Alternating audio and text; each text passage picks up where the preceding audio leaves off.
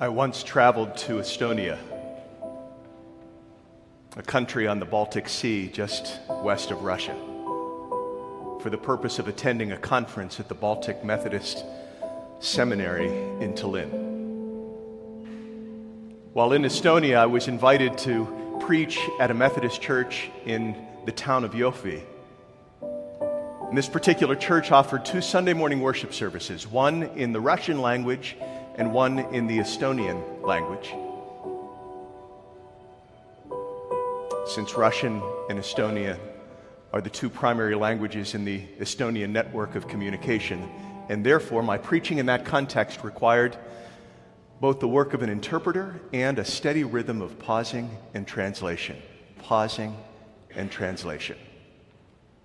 I had not experienced that before. An interesting way to preach. After the sermon in each of the worship services, we celebrated the sacrament of Holy Communion. And the pastor of that congregation held the bread, I held the cup. And people would come forward, just as you will be invited to come forward this evening, and they would break off an individual piece of the bread. Then they would step over to where I was standing, and they would proceed to dip that bread into the cup. And to each person, I would offer those familiar sacramental words. The body of our Lord Jesus Christ broken for you. The blood of our Lord Jesus Christ shed for you. And the interpreter who was standing right beside me throughout would recommunicate those words, either in Russian or Estonian. A woman came forward that day whose face I still remember vividly. She appeared to be a woman in her mid-60s, and she wore on her countenance, this is the only way I know how to put it, she wore on her countenance an intensity of expression that led me to believe that her life had not been an easy one. She paused as she was standing before me long enough to stare into my eyes and speak several sentences in Russian that I did not understand, and so I turned to the interpreter, who waved me off. No joke. She waved me off. What she's saying is too complicated to translate right now. I'll talk to you about it after worship. And so after the benediction, my curiosity compelled me to seek out this interpreter. Please, I said to her, that woman seemed so emphatic in the point that she was making. Can you tell me what she was saying? What she was saying was very idiomatic, difficult to translate, the interpreter said. I don't know whether it will make any sense to you in English. But what that woman literally said to you is that Jesus is the heart of God beating wildly under our skin. And then she repeated those 3 words as though she truly believed that those would have been the words that I would not understand, that they would somehow be lost in translation. Under our skin. The woman said that it was important to her to say that to you before she received the bread and the cup. She wanted you to know that she knew that Jesus was the heart of God beating wildly under our skin. Does that make any sense to you?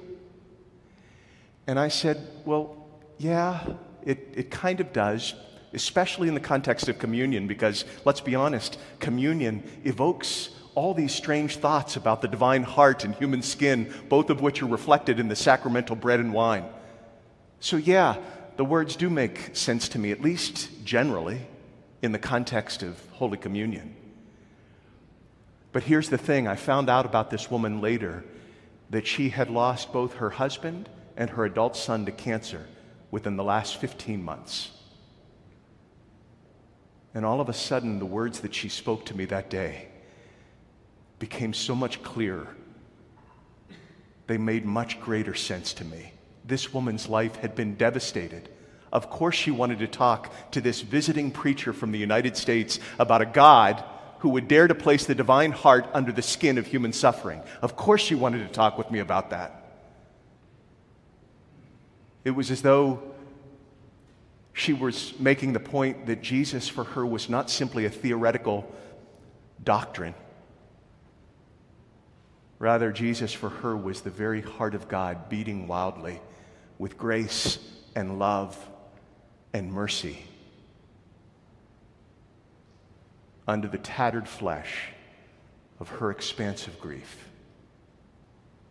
Of course she wanted me to know that.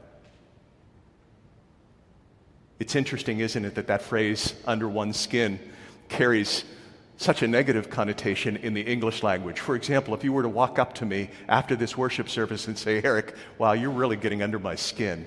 And I pray that I will never inspire you to do that. But if you said that to me, I would not be quick to interpret that as an affirmation. I would take that to mean that I was annoying you to the point of standing on your very last nerve. But tonight,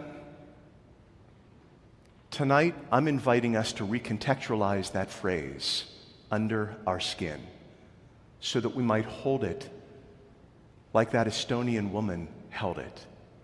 Not as an expression of annoyance, but as an encapsulation of the mystery and the miracle of the Christmas story. And friends, I'm inviting you to do that because when we move beneath the layers of Christmas, and sometimes that's such an incredibly difficult thing to do because there are a lot of layers.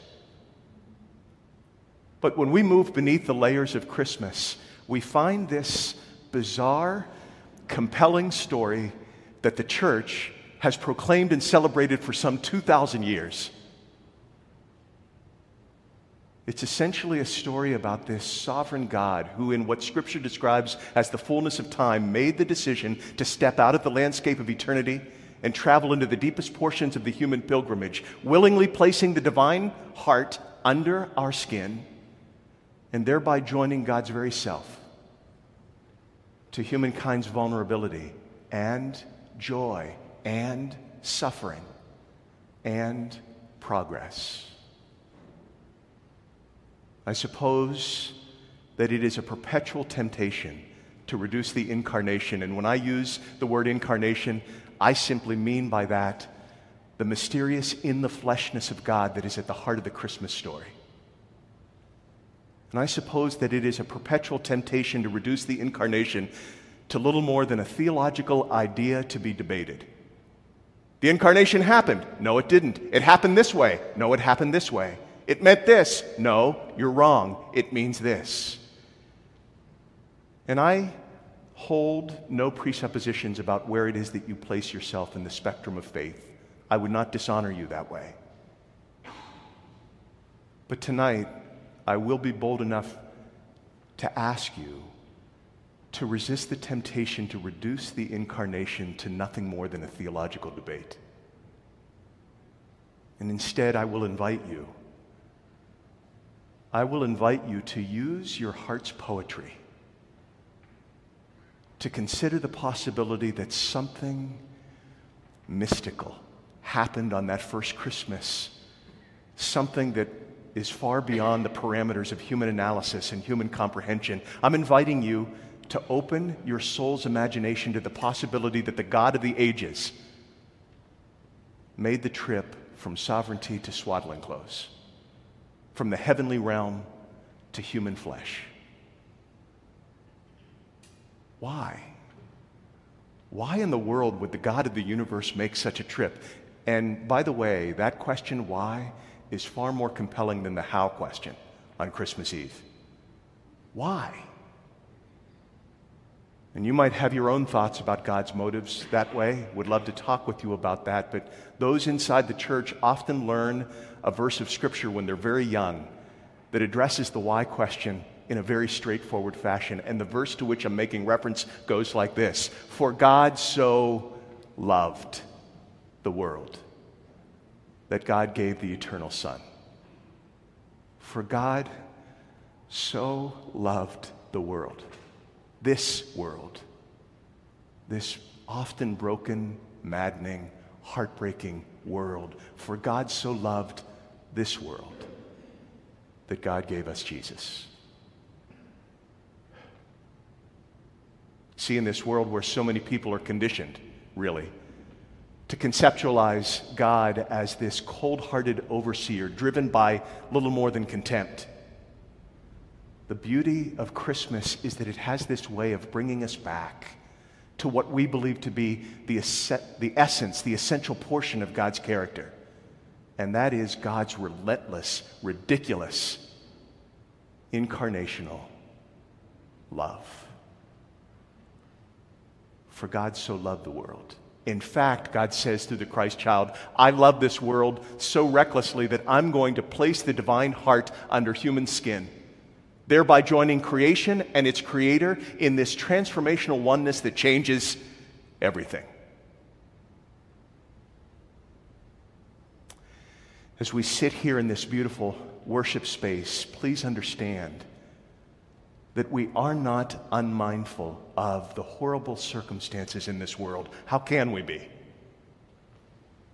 And let's be realistic about that for a moment. As we sit here in this beautiful sanctuary space, there are parents around our city and around our world that are making these agonizing decisions about which family members will receive food and how much and when, because there is not sufficient food for everybody in the household. I know that to be true. And as we sit here in this beautiful worship space, there are families gathered around sick children in neonatal intensive care units, and they are terrified about what the future might hold. That's reality.